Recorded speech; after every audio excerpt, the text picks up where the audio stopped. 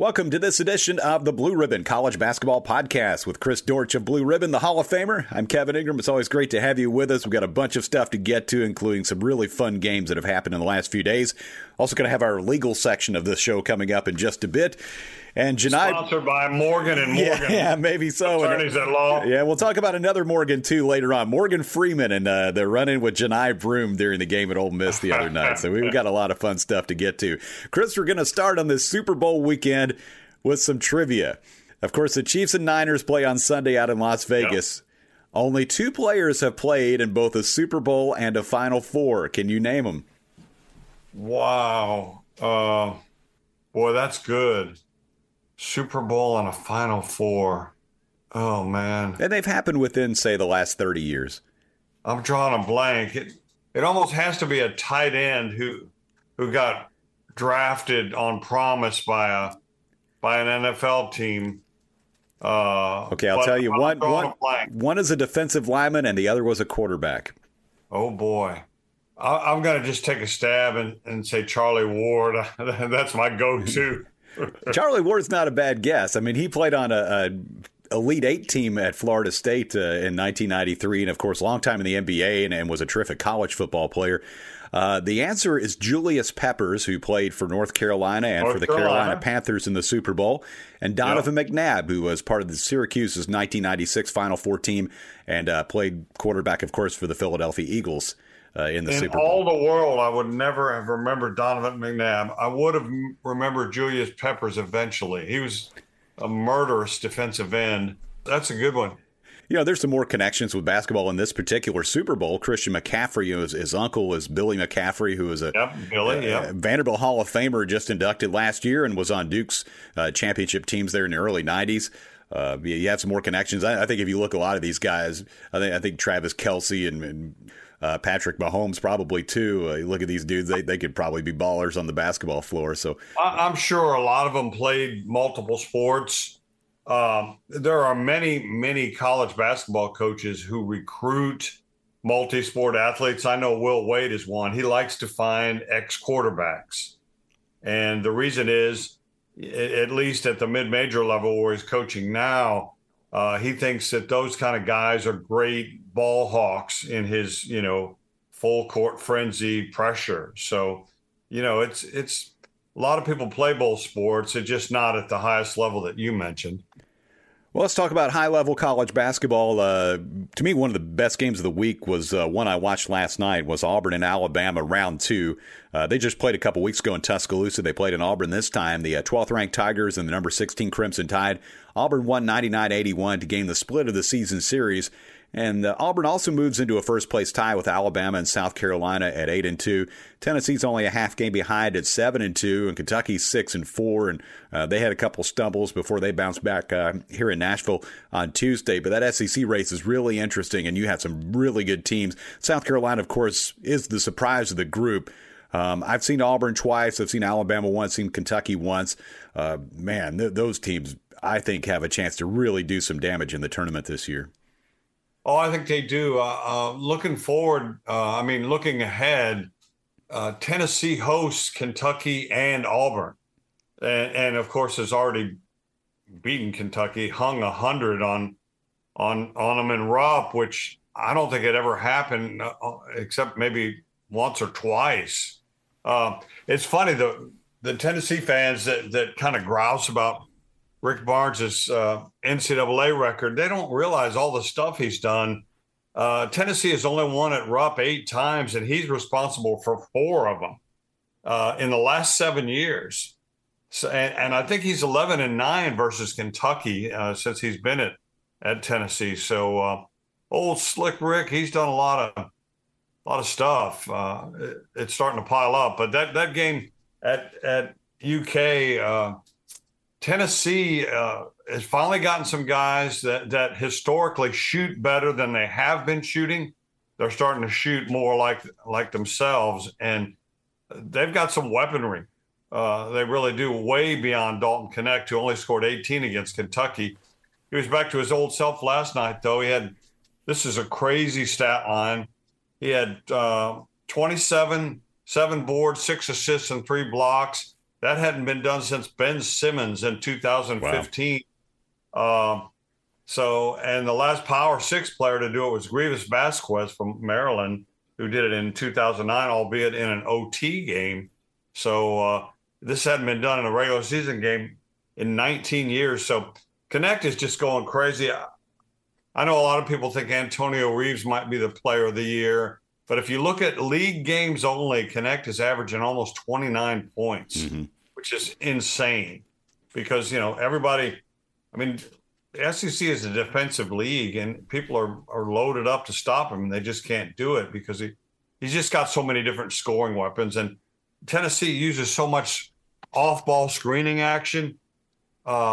It's really not commonly done much these days, but he learned it from Bob McKillop, the excellent coach at Davidson, who's an old friend. And they do more off-ball screening action than anybody in the country. And if you watch, and I'm really a fan.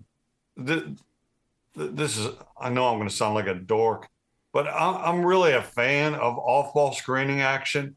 I push the rerun button over and over and over again to see. And like they had two plays, Tennessee at Kentucky, out of bounds plays, where a guard did a back screen for Connect, and he just danced to the rim and dunked, unopposed. So, I'd love this time of year. It's getting crazy, both on and off the court.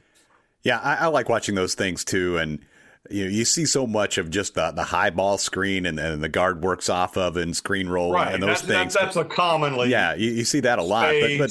But the off ball screens, and I always like watching reversals and skips and those things. Where you get a good look for somebody on the weak side. Those things are really interesting to watch. I love back screens and for lobs and again, not a lot of people do it. A lot of people that really don't know any better, i.e. some writers, some fans think that Tennessee doesn't run much, but they need to look at the tape and watch the screens off ball. It's not, again, not commonly done, but. And a lot of it is you need veteran players, or at least players who played quite a bit and have played quite a bit together for those things to work really well. For sure. They've got 3 fifth-year seniors and 2 juniors in their starting lineup. So I think they're the 26th oldest team in the country, according to Ken Palm. Oh, man, I got to tell you about in person, I saw a mid-major team that people should look out for come bracket time. Okay. It's Samford.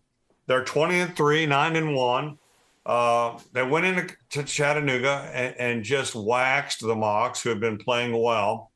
They're an older team, too. They've got some guys, some tough dudes.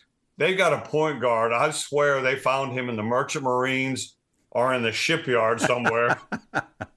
They just come at you in waves. They won 17 in a row. Their best player had been hurt. Now he's back. And their coach, he came directly from high school to D1. And I don't know. I'm always dubious of that. But he came from a high school in Birmingham, Alabama, where he had won a bunch of state titles. And they just get after you defensively. He plays 10, 12 guys. It looks like hockey lines coming in. So, Samford, remember them. They're 74th in the net. I doubt they'll get in if they don't win their tournament. But if they do win the tournament, and right now they're clearly the best team in the Southern Conference, put them in your bracket. I really think they're tough. Yeah, Buckyball's working really well for Samford, and I will say I've done a game or two with him as coach over the years, and one thing you better have on your scorecard is lots of spaces for players, because they have about 20 guys on their roster, and like you say, they play a little bit of everybody, and it's crazy the substitutions and things you see, but man, it's really working for them. They're having a fantastic year with 20 wins, and you're exactly right on how it goes in leagues like the Southern Conference, often a one-bid league, and you see that desperation when you really get into those conference tournaments. But yeah, they're having a fantastic year, and won by 12 against Chattanooga in the game you saw the other day. I've actually been to 4 games this week. I've seen 4 games in person. Wow. 2 of them I did. I did the Vanderbilt-Missouri game on Saturday. Commodores broke through with a conference win. I did the game Vanderbilt hosted number 17 Kentucky on Tuesday. And the Wildcats came into town probably in a bad mood after losing back-to-back home games. A little bad. Yeah, they had 103 hung on them by Tennessee on Saturday, and they got beat in overtime by Florida before that in their midweek game. They came to Nashville and aired it all out. They were on fire from three in the first half, and then there was a lot of drives and dunks and runouts in the second half. They hit 10 of their first 12 three-point attempts. I don't know that I've seen a team that hot in a long time. I joked at halftime that the only person in the building who was more accurate than Kentucky wasn't from three was Red Panda, the world famous halftime act, with the unicycle and the bowls. Oh, yeah. I mean, she doesn't seem to ever miss.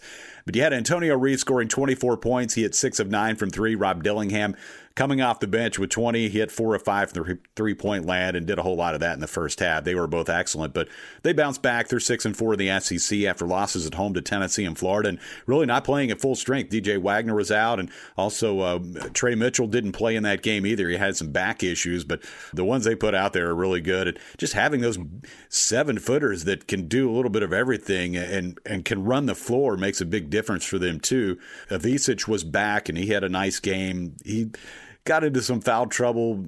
Probably one of those things as he plays more, he'll avoid some of those, but they look like the real deal. I know they've fallen down to 17th in the rankings for what that's worth. At full strength, that team's going to be a tough out if they can play any kind of defense and hold teams down, because they're definitely going to put some points on the board.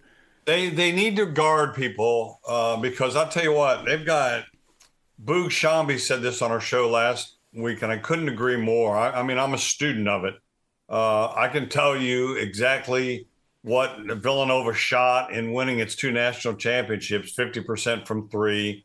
UConn last year shot well from three and won all 6 of their games en route to the title by double figures. You've got to have flamethrowers, and Kentucky has got some dudes that can throw it in the hoop, man.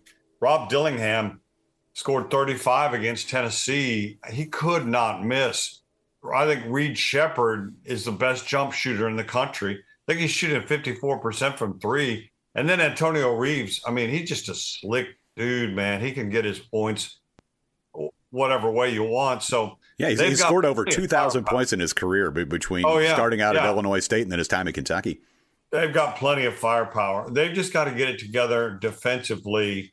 I mean, they got punked on out-of-bounds plays by Tennessee. They just got punked, and you just can't do that. You got to be tough. You got to fight through screens and not lose your man, because if you lose sight of Dalton Knecht for 1 second, you're toast, because he's going to go to the rack for a dunk, or he's going to go to the corner for a three, which he did against Kentucky 3 times. So, but Kentucky's a team that certainly, in my estimation, has enough firepower to go a long way. They've just got it together to get it together on the other end of the floor. North Carolina's had an interesting week. Lost to Georgia Tech. They beat Duke at home in what's always a great rivalry game last Saturday.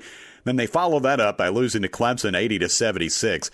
Tigers blew a 16-point lead, but then held on for only their second win at North Carolina ever. They lost the first 59 games they played in Chapel Hill before finally breaking through in 2020, and now they've won like 2 of the last 3 they played at North Carolina. Up and down from North Carolina, they're an excellent team, there's no question.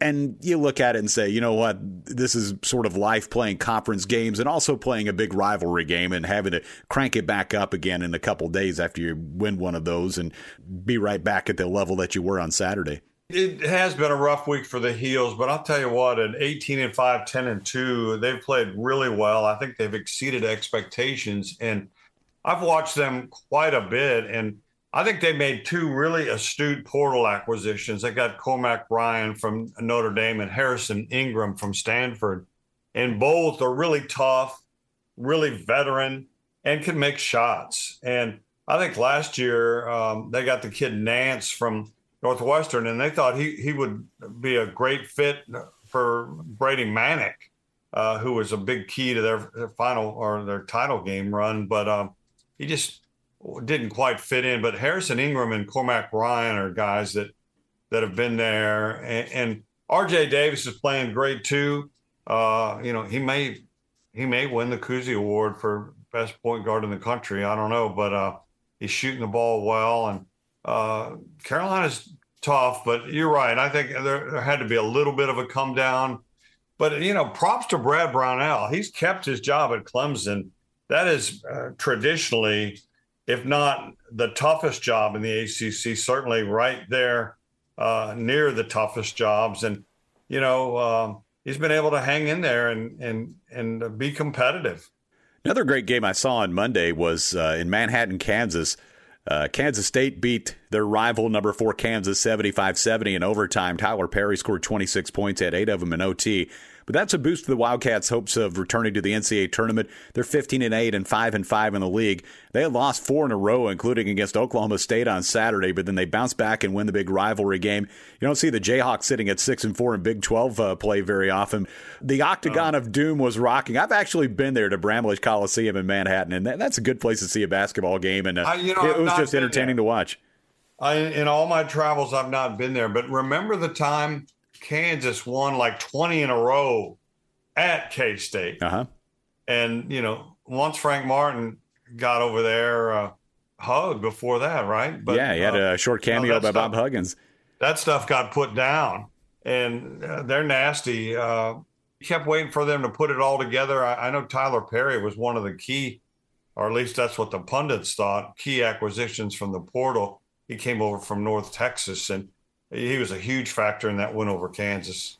All right, let's move on to our legal section, and I'll just ask for some legal briefs from you, just to comment on each of these. The SEC Big Ten Advisory Group is forming to address issues in college athletics, and as we all know, there are a number of them. But what do you feel like this could mean long-term for those two conferences? Well, here's what the press release said.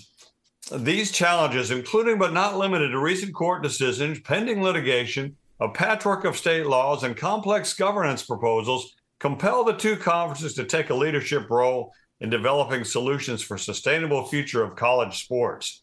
The cynic might say, yeah, those two are printing money because they were the pioneers of having their own networks and everything. And they're super conferences with like 20 members. But I really hope they're sincere in trying to figure this out, because clearly the NCAA did not think it through when they unleashed NIL. I do believe it's fair. I do believe that players should be compensated. Huge example.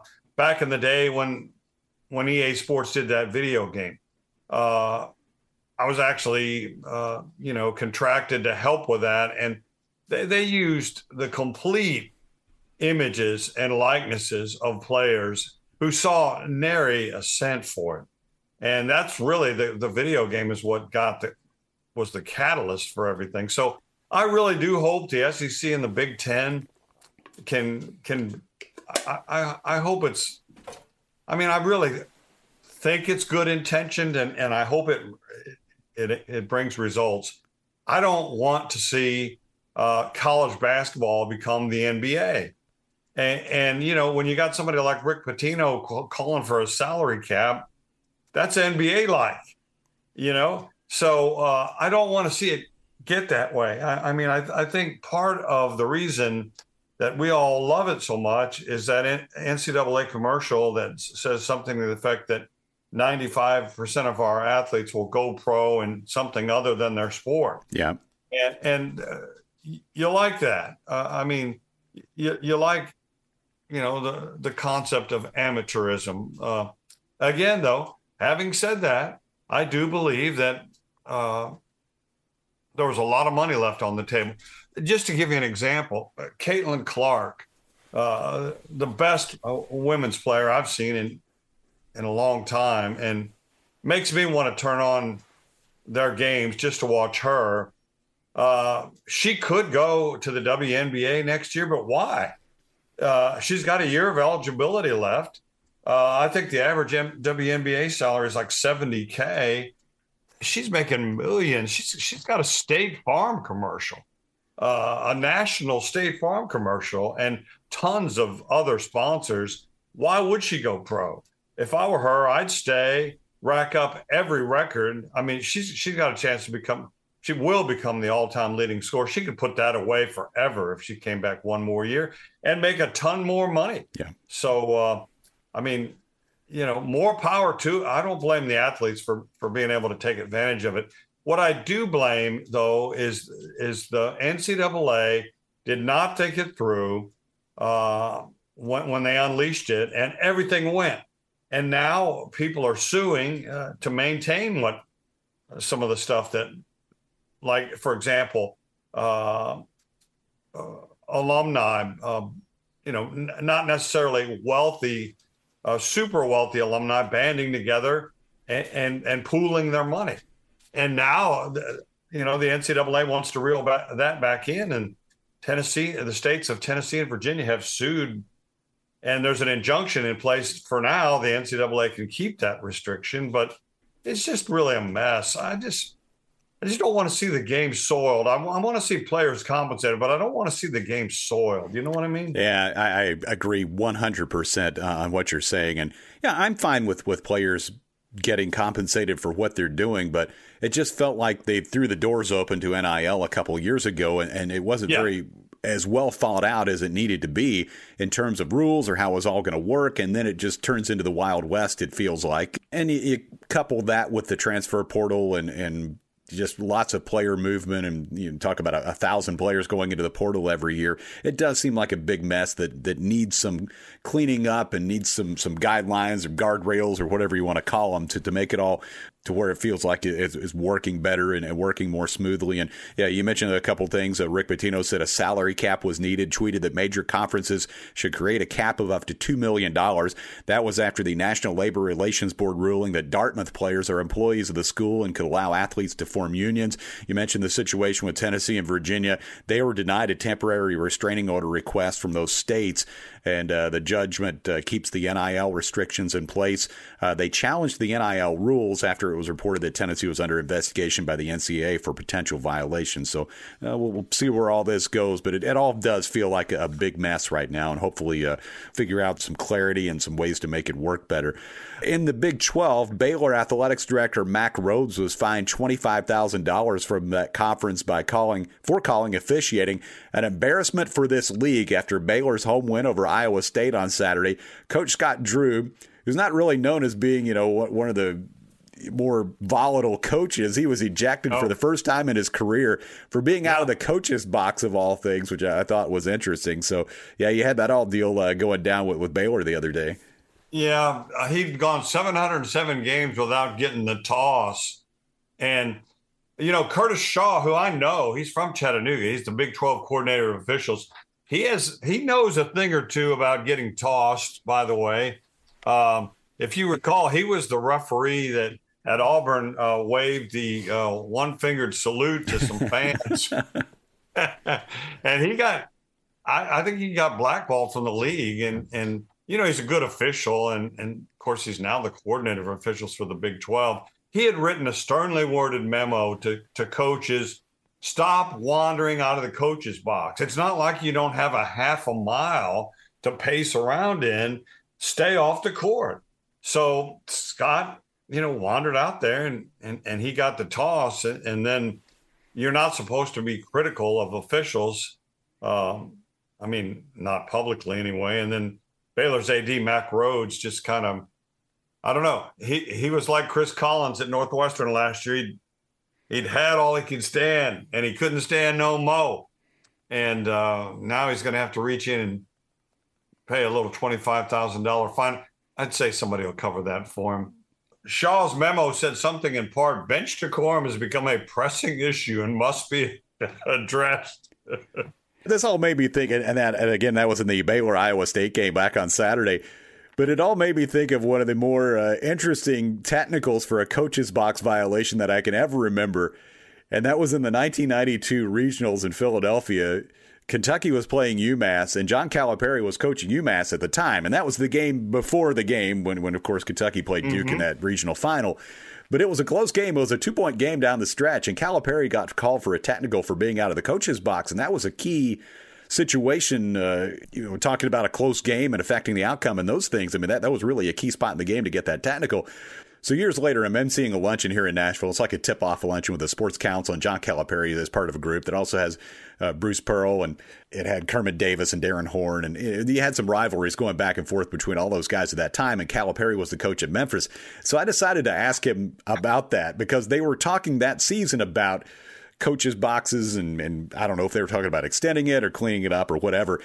And I was like, oh, I guess the statute of limitations is probably ruled out where I can ask Calipari about this. And so I said, the most famous coach's box violation and technical I can remember was the one when you were coaching UMass in Philadelphia against Kentucky back in '92. So he tells the story about how he got the technical, and Lenny Wirtz was the official who teed him up in that spot. And he said later on that year, they were doing a tour of Europe. And Lenny Wirtz was one of the officials that was along for the tour to officiate the games. So they played one of the games, and I don't know, they were in France or wherever they were. So they all load up on the bus to take off, and the refs have been riding on the buses, I guess, with the teams, go from place to place wherever they were playing. And Lenny Wirtz was one of the refs, and he was running late. And I think the driver asked, like, should we wait for him? Like, Calipari's like, nope, let's go. And so they took off and left him at the gym.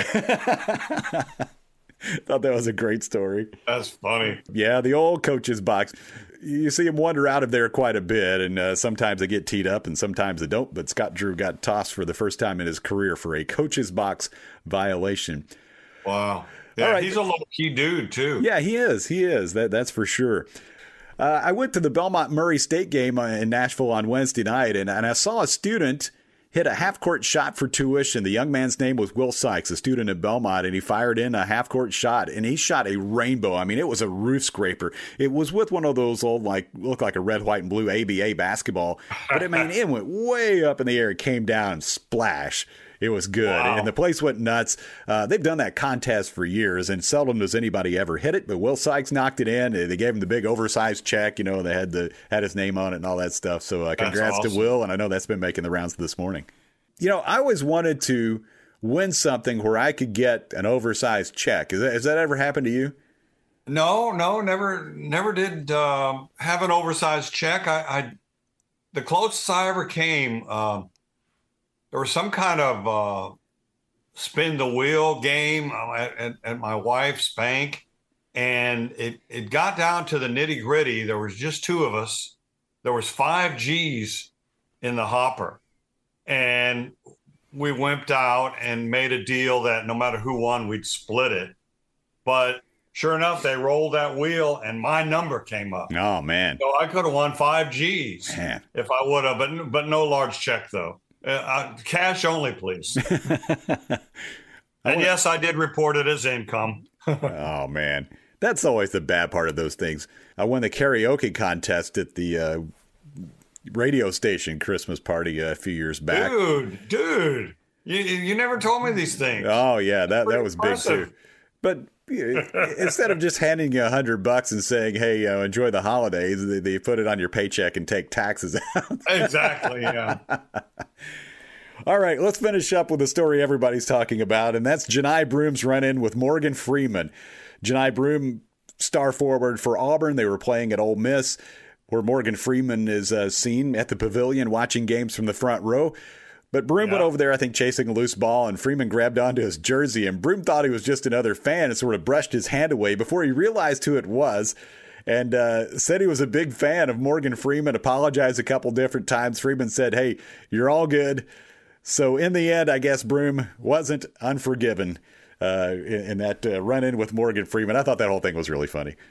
No, it was funny. I almost got to meet him down there a few years ago. I went and Kermit Davis, who was the coach at the time and who I've known for years, he said, do you want to meet Morgan?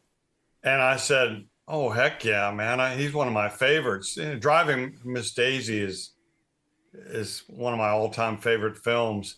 And what's the one where he was the boxing trainer with Hilary Swank? He won his he's been nominated for 4 Oscars, and that's the one where he won.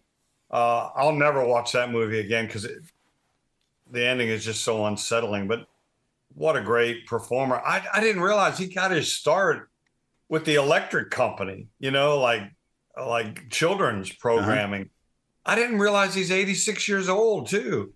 But but he's got a blues bar there in Oxford, and he loves the Rebels. And Kermit said, "Chris, you want to go meet Morgan?" And I said, "Oh, heck yeah!" And we went down there to where he was, and he had already vacated. So I was really bummed. I wanted to meet him. But Janai, it was funny.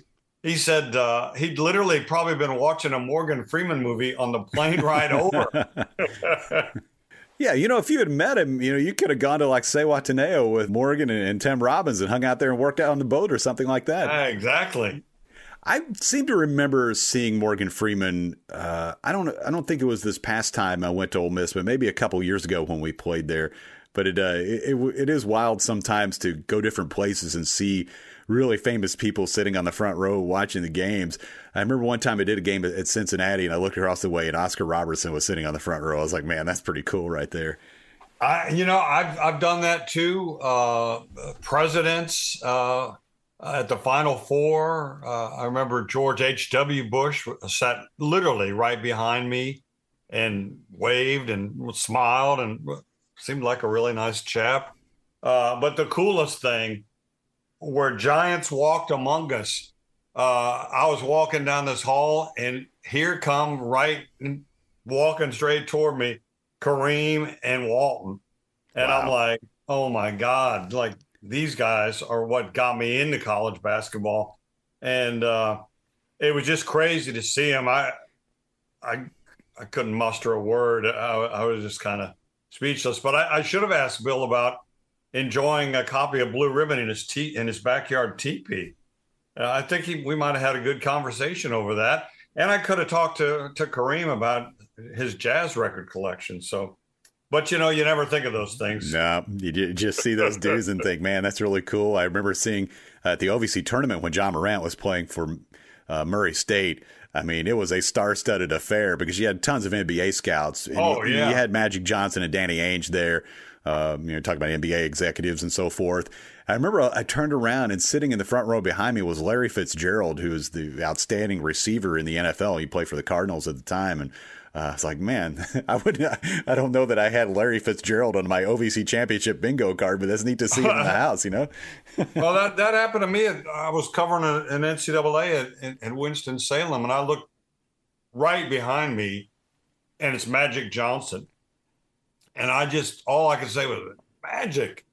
And he was he's just like you would think he is. Yeah. We just started talking, just like I was like his long lost buddy, but it was pretty cool to see him. Again, that game against Larry Bird in '79, those are touchstone moments for my love of college basketball. Yeah, my friend Tim Thompson was at that game, who I do Vanderbilt games with. He has some cool stories about being in Salt Lake City when he was young. He's just out of college and trying to figure out what he wanted to do for a career. And I think somebody told him, it's like, hey, if you want to be in coaching, you need to go to the Final Four. And he went to the Final Four in '79 in Salt Lake City and saw all of that, saw that game, the championship game, and all of it with the. Oh, that's great. By the way, I'm going to get to see you guys on the 16th. I'm coming to the Tennessee game. Well, all right. I'm going to drop over and say hi to both of you. All right. Well, we'll be there right next to the bench, and that'll be cool to see you in person. I know we do a lot of our shows on Zoom, and then we meet up, and we're going to have a fun trip of our own. We'll be telling our listeners about coming up involving Chris's induction into the U.S. Basketball Writers Hall of Fame, and that will be in early April. You're my Sherpa. Yeah, it's going to be fun. Going to be fun. For this magical plane ride. Yeah, cross-country adventure. That'll do it for this edition of the Blue Ribbon College Basketball Podcast. Always a lot of fun. Thanks for joining us every week. We'll talk to you next time. He's Chris. I'm Kevin. We'll talk to you soon.